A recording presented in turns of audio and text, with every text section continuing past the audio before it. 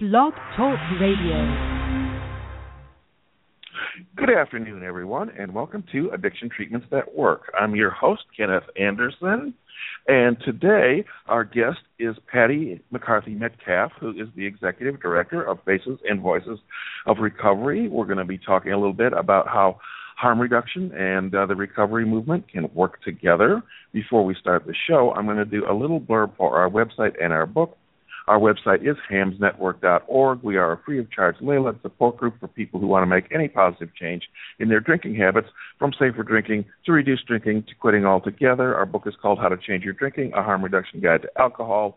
It's available from Amazon. For more information, go to hamsnetwork.org/book. Our guest, Patty McCarthy Metcalf, is with us. We're going to bring her on right now. Patty, how are you doing this afternoon? I'm doing great, Ken. Thanks for having me on your show today. Well, it's great to have you on the show. You know, I think things are changing a lot in the world of addiction treatment and recovery and all those things. You know, have had experience over the last 20 years as, you know, a consumer, as a provider, as a support group leader all over the place. Things have changed, and I think it's a really interesting time to be involved in all of this. But let's start. Tell us a little bit about Faces and Voices of Recovery. What is this organization? Sure, I'd love to. Faces and Voices of Recovery is a national organization based in Washington, D.C., and we have been mobilizing the recovery community, raising awareness of recovery, and organizing groups across the country to help more people find recovery. And we address public policy so that we can reduce the discrimination that keeps people from seeking recovery and recovery support services.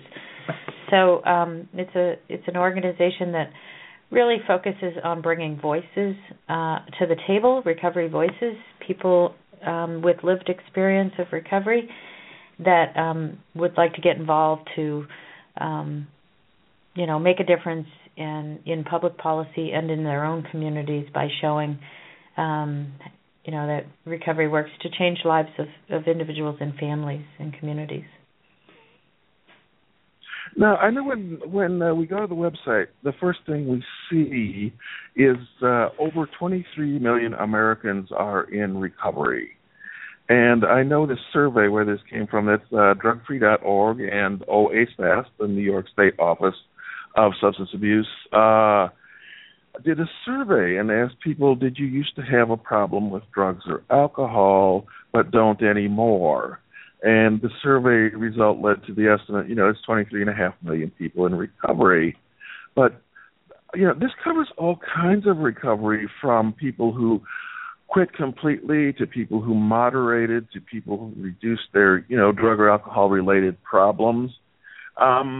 It brings me to what I'm, my real point of interest. Is there a place in the recovery movement for harm reduction? Is there a place for people who recovered through moderating their drinking, through changing their habits so, that they don't, my definition is if you don't fit the DSM criteria for a substance use disorder, then you should be considered in recovery, which I consider myself to be in non-abstinent recovery.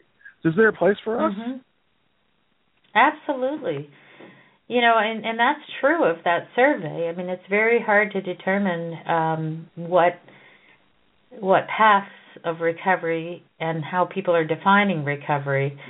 But it's sure, in the end, it's an awful lot of people. So that's the important thing, is the fact that 23 million Americans do identify as being in recovery, and how they got there, what path they choose, is not as important as the fact that we have a large constituency out there that is getting, we would like to mobilize it, whether or not they are abstinent or non-abstinent paths to recovery. If they identify that way, then I think that that's a huge amount of people that have, in essence, changed their lives by looking at their relationships with alcohol or other drugs. So that, Faces and Voices promotes all paths to recovery. I myself am a person in long-term recovery. I identify that way because I haven't used alcohol or drugs in over 25 years. I can tell you that I had significant problems with alcohol and drugs as a young adult into my college years, and I did go to treatment, and I did find a path to recovery that worked for me. So I have been, personally abstinent from alcohol or drugs into over 25 years, but I am absolutely know people that do not identify as recovery because they did stop or change their drinking habits or their drug use from problematic to and so whether or not they choose to call themselves in recovery is a personal decision, and that is the position of Faces and Voices, is that we can't endorse just one path over another, that there are many paths to recovery.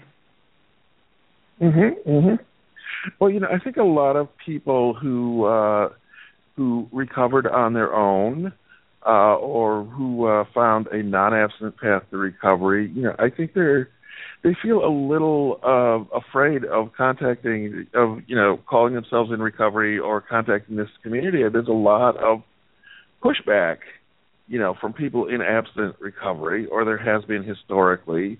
I know there's a group on Facebook that's calling themselves Faces and Voices of Recovery. It used to be really good when it was founded, but it was handed over to some new management, and I was kicked off for saying there's such a thing as non-abstinent recovery. So, that unfortunately. Yeah, go ahead. I'm sorry, Ken. I was just saying, unfortunately, that's a group that used the same name but didn't realize that our organization existed, and we had an active Facebook. There's a very small difference in the name of the group, using the word "and" versus the ampersand "and." So it kind of it did confuse people for a long time, and we're trying to kind of let people know that that's not, we don't follow those positions of that organization or that group. It's simply a Facebook group. But that doesn't mean that we're not inclusive of those who do believe that way. They certainly can contact Faces and Voices and get involved with a recovery movement, because it's really a bottom line about how to help people change their lives and rebuild their lives and have home, health, community, and purpose, and be part of the community no matter what. There's a saying in the recovery community, for at least in the circles that I've been in for the past 10 or so years that I've been doing this work in recovery community organizations, that you're in recovery if you say you are. And I like that.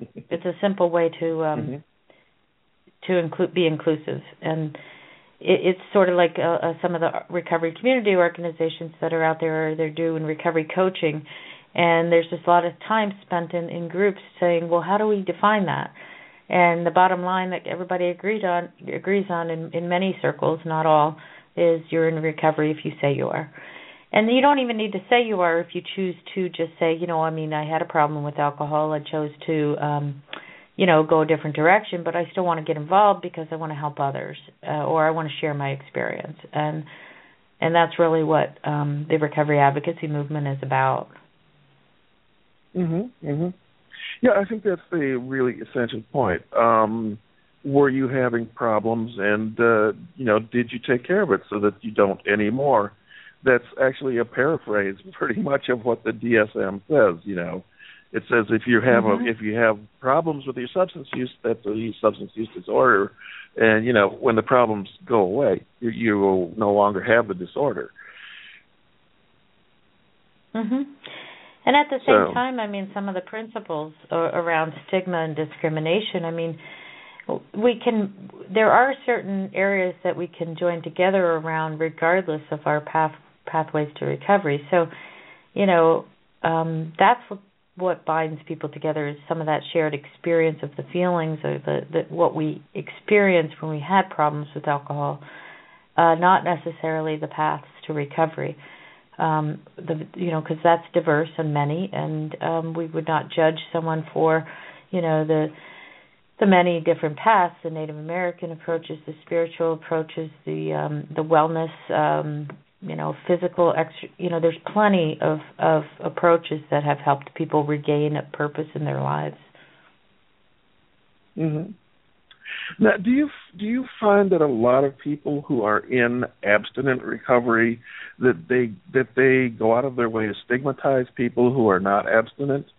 And do you think that's a problem? I don't see that as a problem in the field of recovery support or recovery advocacy.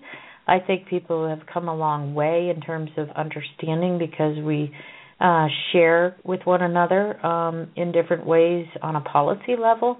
But I do think that is remaining in the the recovery community in terms of the individuals in their own communities, and that's again where we need more work around public awareness. I'm sure that exists. I'm sure that in individual communities, whether you're you're talking about the 12-step rooms or that there is going to be that stigma, and my personal approach to that is that I would not try to change that because that's a long-standing institution, and I think we need to recognize different pathways and diversity.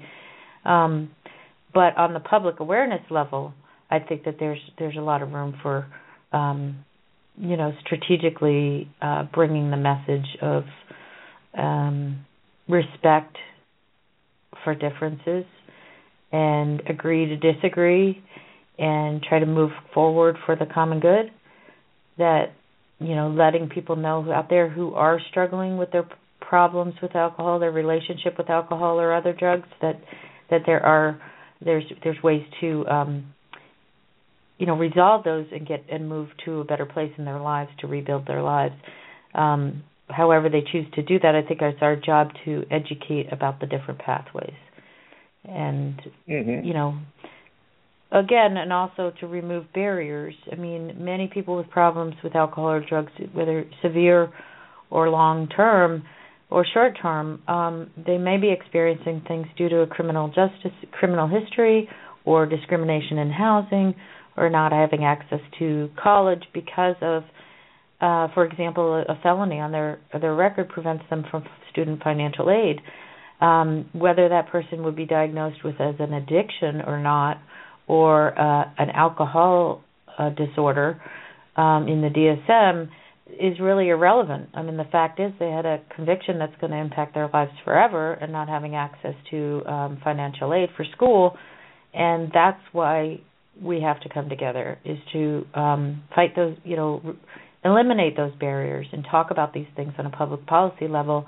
And it does not matter in that case what pathway to recovery or whether they even consider themselves in recovery. That's a public policy issue that needs to be addressed. So there's plenty of ways for us to come together, to work together to help for the greater good of the recovery community. Now, I think people have a right to use any intoxicants that they choose. I don't recognize the drug laws as valid. They're not constitutional. The 10th Amendment says that the Constitution is limited to the powers specified in the Constitution. The federal government can't just arbitrarily make laws without amendment, as it did with the drug laws. The drug laws are basically unconstitutional. My take is people have a right to ingest any substance that they choose, just as they have a right to engage in any consensual sexual practices that they choose. I say it's a huge human rights violation. Nobody should be put in prison for choosing to use an intoxicant.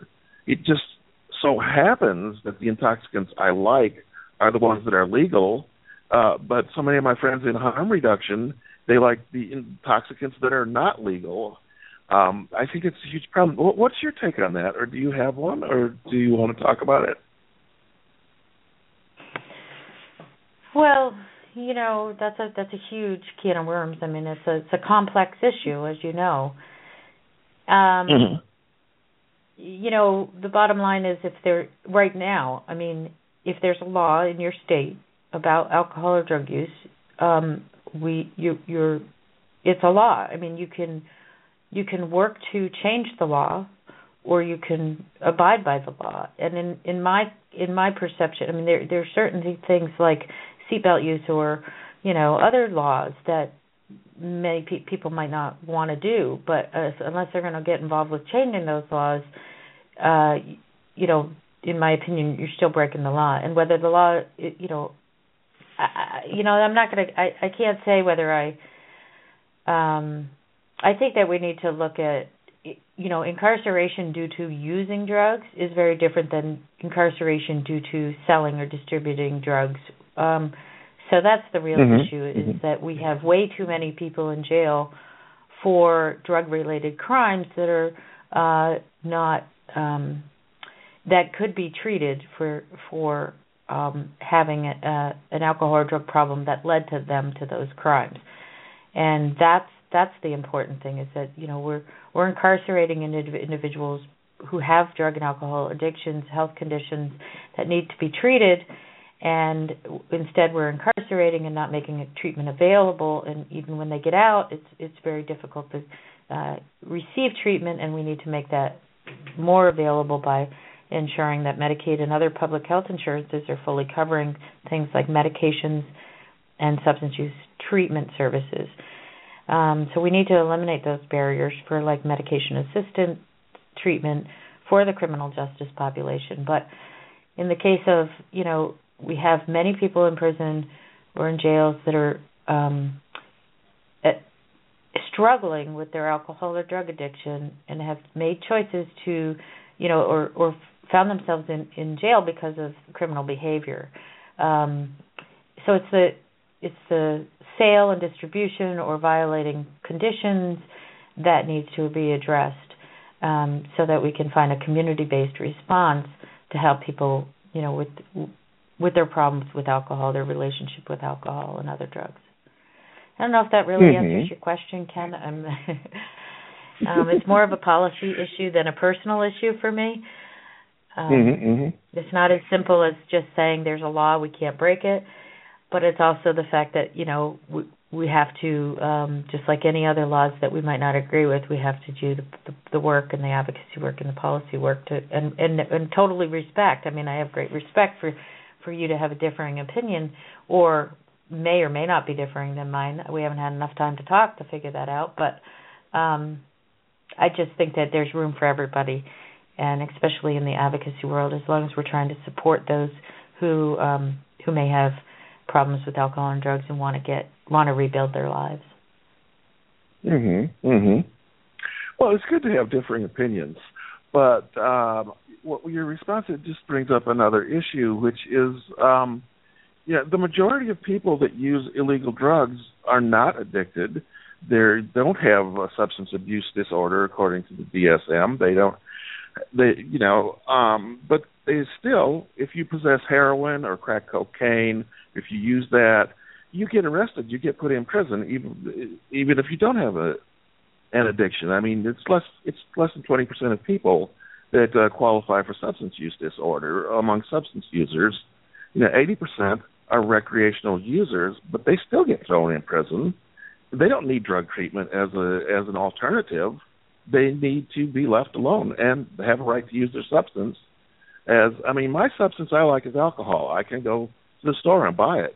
I can drink all I want, and I can choose to drink enough to cause myself problems, or I can choose to limit myself to where I have no problems. But I'm not going to go to prison for buying it or drinking it or possessing it. Right. Well, you would go to prison if you used it and you drove illegally. So it's the same thing with any other drug. I absolutely think that people that drive under the influence, or people that drive while they're texting on their cell phone or talking on their cell phone, they all deserve criminal sanctions, because that's endangering the public. But simply shooting heroin, is not endangering the public. It's a whole different issue. Right. Absolutely. And at the same time, if somebody, so if the issue is, are they selling it, are they, distributing it, then yes, they should have a crime. That's a criminal offense, and they should do the time in jail. Right? Is that how you see it? Well, it's a problem the way the laws are right now. I mean, you get put in prison for possession, too. You need a distributor. The guy that owns my liquor store down the street should not be put in prison for selling me liquor. If you're going to have people using drugs, you need someone to sell the drugs. And as I've learned from the harm reduction conferences, often the drug dealers work to protect their communities and help their communities. On television, they're always the ultimate evil. In reality, it's not that simple, Right. Oh, I absolutely agree with you on that. I mean, it is not simple. It's a complex problem. My concern for the families out there with their young adults, their teens that are, choosing to use heroin or choosing to use illegal drugs and are overdosing, and it's at some point it's that balance between do we protect the public and our children, or how do we educate them with harm reduction, or intervene. Is there an age limit that people should be able to, it's a very complicated. So I don't, in my opinion, there's no straight black and white answer, and I think the value in it is learning, is that people do come together and they learn from one another, and that's why our Faces and Voices is more interested in convening people to have conversations that will make differences in their lives and their communities, or at the federal level. So it's more important to convene people to have these discussions than it is for us as an organization to have a position one way or another. I think that it's the vehicle for bringing these things to the public's awareness is the important thing right now in this controversial time. But also, if we have 23 million Americans claiming, that they reporting that they're in recovery, I mean that's a huge lot. That's a lot of people that are changing their lives. So there's something going right. There's something happening that makes recovery more attractive and getting well more attractive to people who have experienced problems, whether it's addiction or problem use. That many people are reporting that. So I think we need to focus on the positive and also learn from our history and how being divisive does not help a movement at all. And so that's why we bring people together for different opinions, trying to reach the same goal of helping people get well. Yeah, my intention is not to be divisive or to make you commit the organization on a particular point of view, which since it's an organization, of course, you can't do that. I would never ask you to do that. But I just want to kick around the topics, to bring them out into the air. I think, they don't get talked about enough. And, the intersection between harm reduction and recovery, which I think they should be working together. I think it is a natural alliance that really should go together. And, when I worked in needle exchange, at least half the people I work side by side with are in standard 12-step abstinence-based recovery. But, they say, we have to keep people alive first. If people are dead, they're not going to recover. Dead addicts don't recover is the common saying there. So, you give people clean needles, you keep them alive. That's the first essential thing. Exactly. Yeah, it's a great point, a good message. We need to keep the people alive or we won't see that, recovery. It doesn't, one of the things that we have, Faces and Voices has a guide to mutual aid resources. And, it's one of those things where we make it clear there's so many different paths to recovery that we encourage people out there to contact us and let us know about the mutual aid groups. They're not all 12-step. There's plenty of other types of groups, there's even professional groups like lawyers, nurses, anesthesiologists. There's plenty of people who don't identify as one pathway to recovery that can get together and support one another. So the Harm Reduction Coalition is and the approach is, we certainly come together on issues of national relevance to the people, the individuals, families, and communities that are struggling with substance use and the stigma associated with it. And so we do find a lot of ways to work together. And that's just important for people to know that Faces and Voices does not promote one pathway over another. Oh, yes, absolutely. Our organization, HAMS, Harm Reduction for Alcohol, we've been listed on your site for 6 years now. I mean, right after we were founded, I applied to be listed, and we were listed very quickly. So, yeah, I can definitely testify to the fact that, yes, the Faces and Voices of Recovery is supportive of, all kinds of different paths. I think many people in the harm reduction movement, or many people who have moderated their drinking, they feel a reluctance to approach Faces and Voices of Recovery, which they should not have to feel, because I don't think, because the organization is open and accepting of many paths. Sure.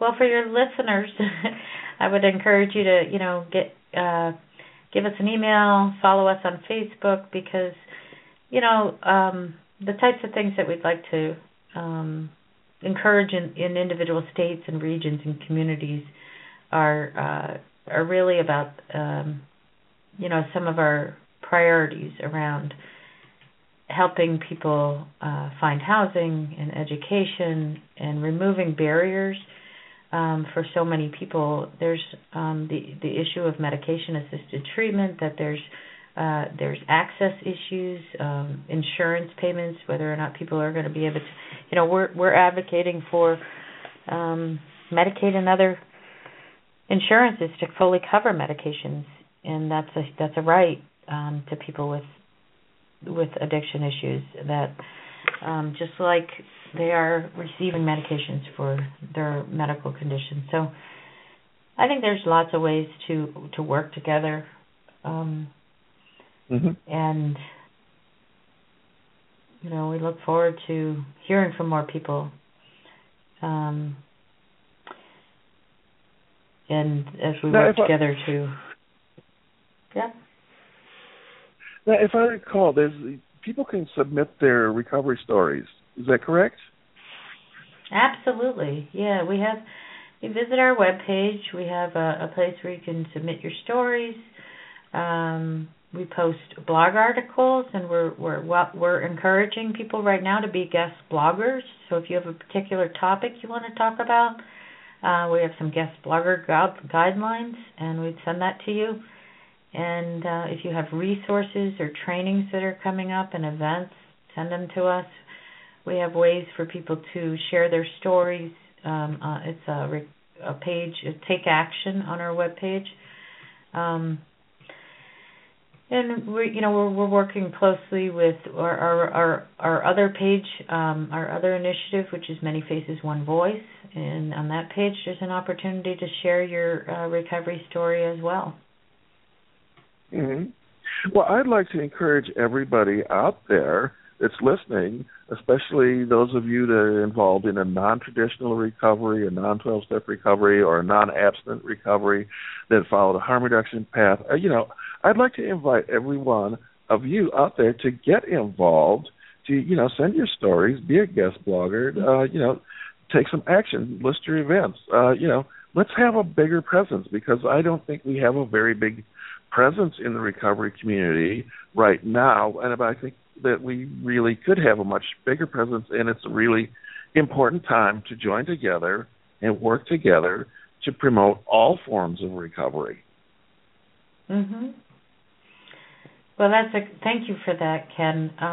The webpage, facesandvoicesofrecovery.org, you go to Take Action, and again, there's plenty of things that you can actually type your event in there, and we'll review it and post it. You can send us a blog article. You can comment on our blog articles. There's currently a couple of them around the language that is used, so those are some current blog posts that you can go to and make your comments as well. So I think that's really important that there's a venue for that for people from non-abstinent recovery and harm reduction voices and folks that have, want to share their stories of success or challenges. Either, no matter what pathway to recovery, there's always things to share with others to let them know, the pros and cons, what works, what doesn't. And that's what we're trying to build as a community, a learning community, so to speak, that in order for us to post some things that are important, some issues, we want to hear from people about why it's important to them. So, federal and state advocacy, issues around health reform, are people getting the health care that they need? If they're, we've done some work around active IV drug use. If they're able to, without discrimination and barriers, receive the service support they need from their physician. There's a lot of work to be done around educating the doctors and nurses around care for active drug users and how to, support but also receive at the same time quality medical care and not be discriminated against, and removing those barriers. So we're very interested in hearing from people. What has happened since the implementation of the Affordable Care Act? Have they signed up for their health care? What's happened when they go to the doctor?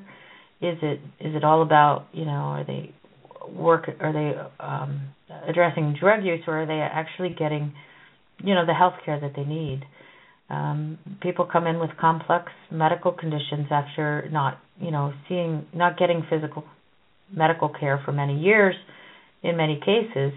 And so we're really hoping that the access now to insurance, Medicaid or other, they're able to go to a doctor, address those things that have been bothering them for medical conditions or medical issues that they haven't treated for a while. Get that care and let us know. Is it working? Are they able to get the care? And what are they experiencing? Is there any issues with parity? We want them to be able to get the alcohol or drug treatment that they want, but not just that. The health and wellness, the prevention treatment, prevention opportunities that the Affordable Care Act affords people. Checkups. Dental care, things that we need to support people in finding. So tell us your stories, what works and what doesn't. That's what we want to hear so that we can better advocate on the federal and state level. Mm-hmm, mm-hmm. Now, one issue that's really of interest to me these days is overdose prevention and Narcan, also known as naloxone.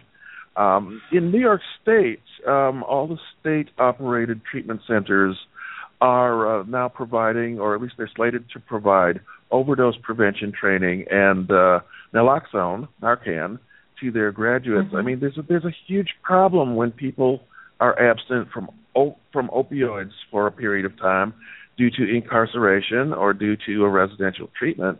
If they get out, they use again, they use the same amount, they die of overdose. It's a huge problem, so I think it's really important, that we get naloxone into people's hands, that they get overdose prevention training. I know it's being implemented in New York State. Thanks a lot to Sharon Staincliffe, MD from the Harm Reduction Coalition. Is this an issue that you would be interested in? Oh, absolutely. I think that this, it makes total sense. It's not something that everybody is aware of, and we need to educate people. I think that the people that are in inpatient treatment or in incarceration should, number one, be educated, and there needs to be some programs that will do that to prevent that from happening. We know that that's a very high-risk time, and there's a high number of overdose deaths when people leave treatment or incarceration. And so there has to be something. There has to be some education while they're in treatment or incarcerated, and when they're when leaving those facilities, and they have to be well equipped. Whether it be if family members or friends are coming in for those groups and to support their loved ones in treatment, or so there should be some, at least maybe discharge education. And I think that, so there are some states that are doing a really good job of that, and so that's why I'm really glad that there's organizations like the Harm Reduction Coalition and other statewide coalitions that are talking about that. So yeah, the use of naloxone, not just, it needs to get into the hands of family members as well, and emergency responders. And then the big issue, around that is what happens next. It's not the solution. It helps to keep people alive, but they can't find recovery. Like you said, they can't get recovery if they're dead, and so we want to keep them alive. And then, but what's next? Where's that link to whether it be peer recovery, one person talking to another, finding, there's cancer survivor groups, there's suicide survivor groups. What about, overdose survivor groups? There's certainly ways to get people right into some peer support, whether they're at that stage of readiness for treatment or not, or whether they're, so that the community-based response really needs to be strengthened around those recovery support services. And we should also remember, keeping people alive is the first goal, because, the longer you have an addiction, the more likely you are to quit. This is the exact opposite of, the cliche that, addiction is a progressive disease. It always gets worse without treatment. We know now from studies like a NESARC, National Epidemiological Survey of Alcohol and Related Conditions, the longer that people are alive, the more likely they are to remit. This is like alcohol has a remission rate of 5% per year, has a half-life of 14 years. Hard drugs, actually, people quit more quickly. Marijuana dependence and cocaine dependence have a half-life of 5 years. So really, if people stay alive, even if they don't get treatment, they're likely to recover as long as they stay alive. Right. So that's the number one priority. Help people, so give them the tools that they need, the education and the tools. If it's Narcan as a tool, that's we need to do some more awareness around it and help people get it into their hands.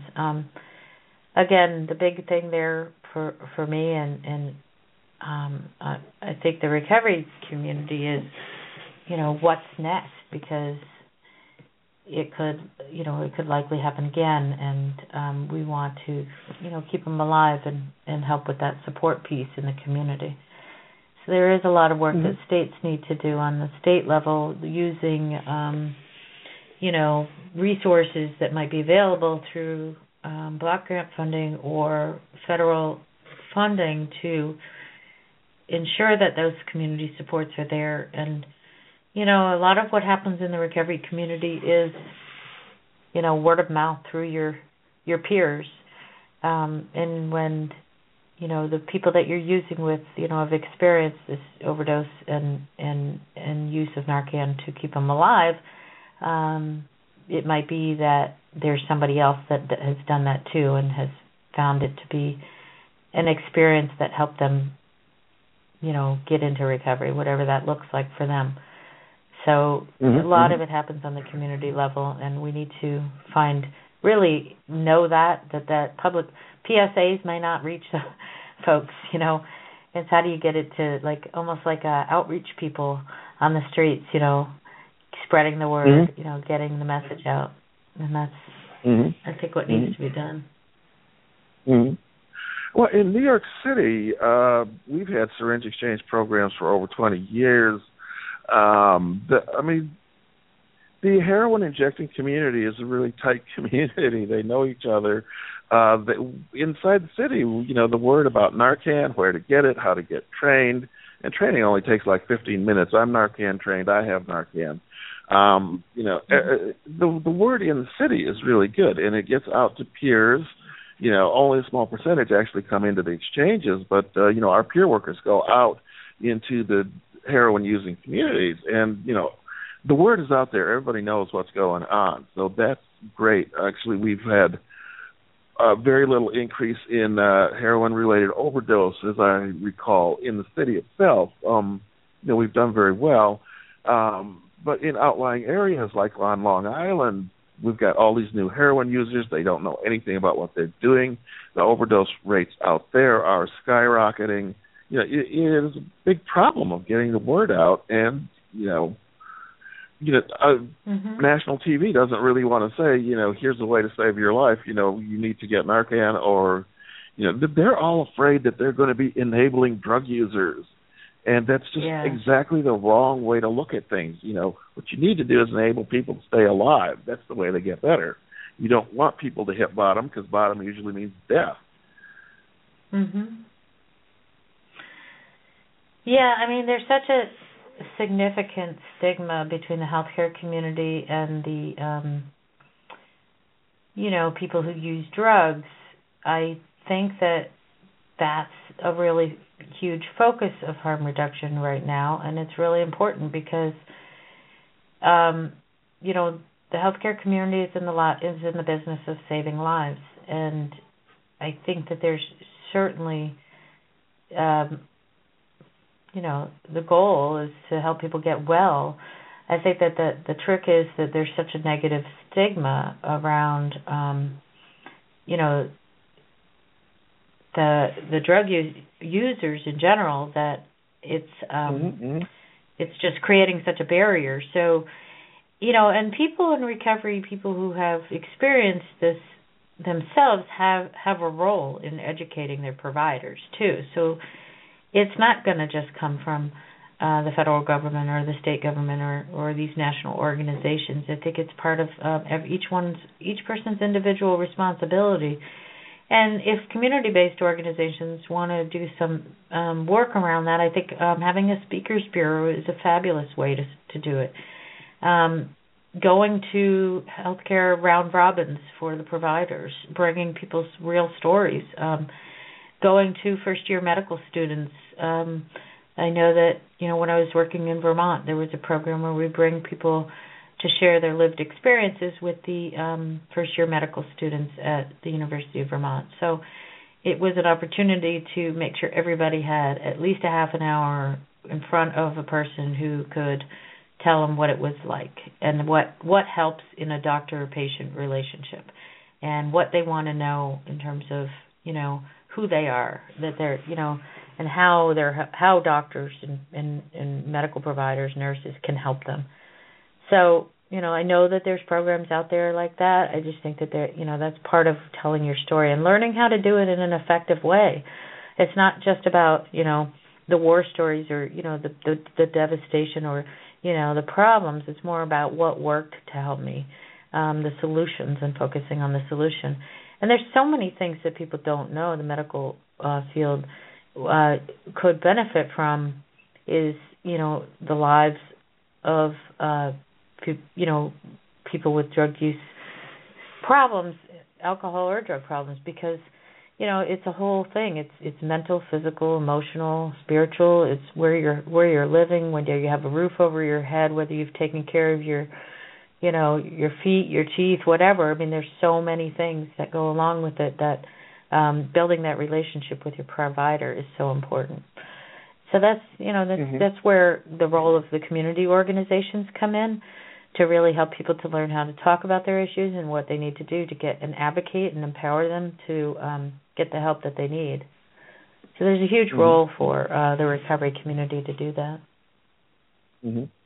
Well, housing is a giant piece, and we've had Sam Semberis on the show before, who's the founder of the Housing First program. And, what we found is, if you give people housing and don't require them abstinence as a condition, the drug use starts getting better. It starts getting reduced, or they quit.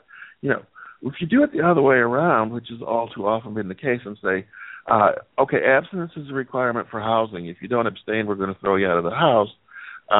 It's a horrible policy that doesn't work at all. So what's your take on that? Well, again, I don't think it's not as it's a complex issue that doesn't have one right or wrong answer. I think that there's room for a lot of different models of housing. I think that it's we need to respect that people organizations may have different policies, and I think that at least as long as they're not in violation of the rights of individuals. But for example, if a sober house, so to speak, is requiring abstinence, and because they're participating in a 12-step model, then that's like going to the Elks Club or something, or the Moose Club. You have certain membership responsibilities and obligations there. But if it's publicly funded, treatment programs or residential housing programs, they have to comply with what's best practices. And as you say, if the housing first model is a best practice, it's evidence based, and we know that it works. But the wraparound services need to be there. And a lot of that includes peers, the work of recovery community organizations who know how to do outreach to folks to get them the housing and to stay in stable housing. And that takes like a team approach. And I think that the recovery coaches, recovery support specialists, peer support specialists have a big role in that. But in terms of faces and voices of recovery, housing is an issue that we're working on in terms of a SAMHSA project that we have right now to ultimately create a training model for people in the recovery community to be effective in their outreach and helping people to get into stable housing. So it's something that, again, we'd like to hear from people about. What works, what doesn't, what has worked for them in their personal experience, and what are the barriers that they're facing out there. So another way to tell your story and take action on our webpage, and just circle back to that and let people know that, we do want to hear, and hopefully we'll help you find avenues to share, to make a difference in your community around those things like housing and discrimination and barriers to safe and stable housing. Okay, one other thing I wanted to bring up was medically assisted recovery. We've mentioned it several times today, but people who are taking methadone or Suboxone, sometimes it's called substitution therapy, sometimes it's called medication-assisted recovery. They often have a huge amount of stigma placed on them by, some people that advocate abstinence as the only way. Is there, how do we get rid of this stigma? I mean, it's not just people that advocate abstinence only. Our media, our television shows, the only show I recall seeing on television about methadone was King of the Hill, where the guy on methadone was foaming at the mouth whenever he took his dose. Why are we getting these, false, inaccurate messages? Methadone makes people function normally when they're at the right dose. Doesn't make them high. Mm-hmm. What can we do about the stigma on people with medication-assisted recovery?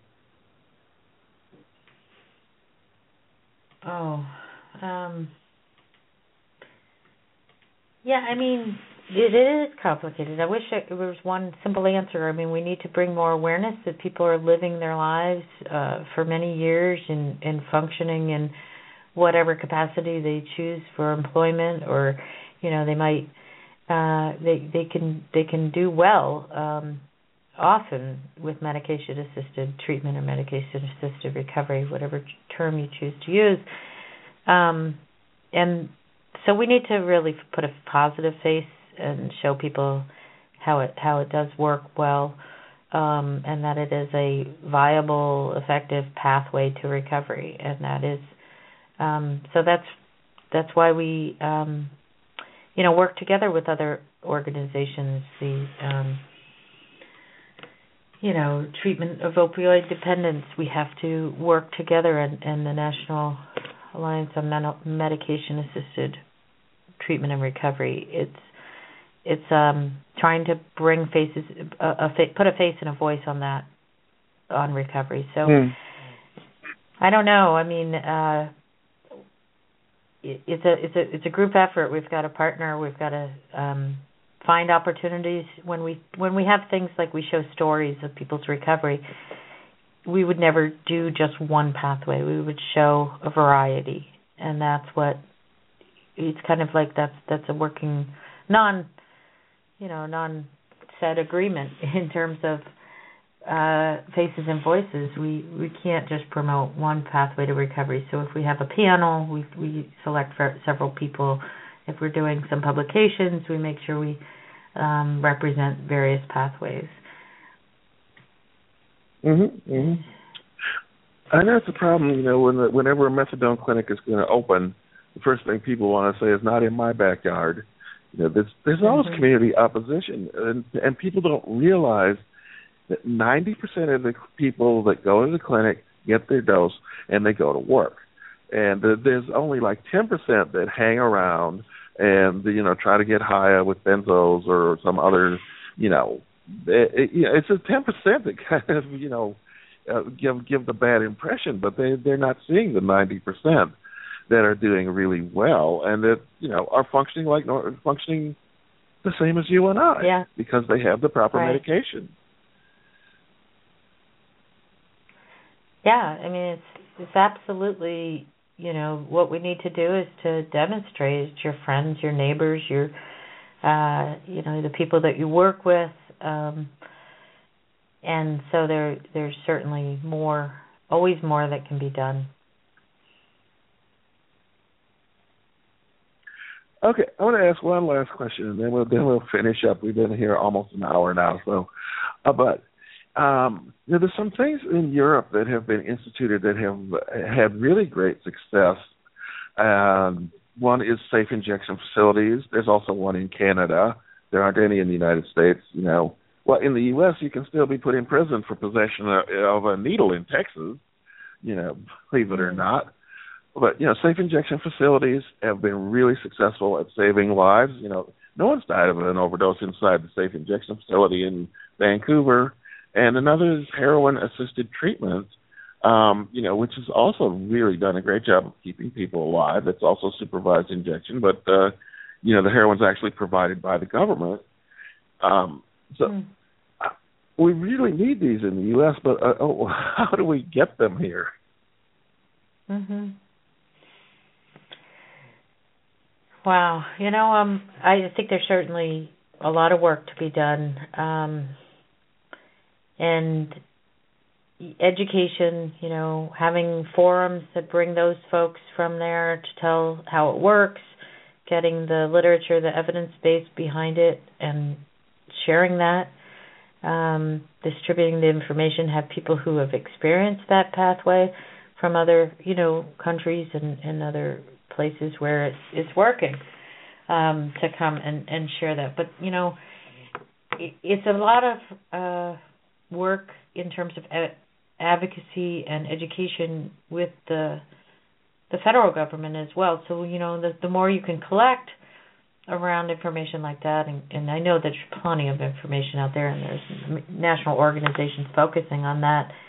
Again, that's where we work with our partners. Faces and Voices doesn't necessarily have any projects going on specifically to bring that information to, stakeholders. But that's why we would partner with organizations that do that. So we're pleased to have our hands in a number of activities right now. I think our main goal is to continue to sustain what we're doing in terms of there's a lot of policy work right now to be done around CARA, the Comprehensive Addiction Recovery Act of 2015, which was recently reintroduced in the House and the Senate. And we have a lot of work to do to engage people in their communities, and hopefully your listeners will take a look at it, make their I'm informing people of the legislation so that they can read it and get involved on their, how they view it.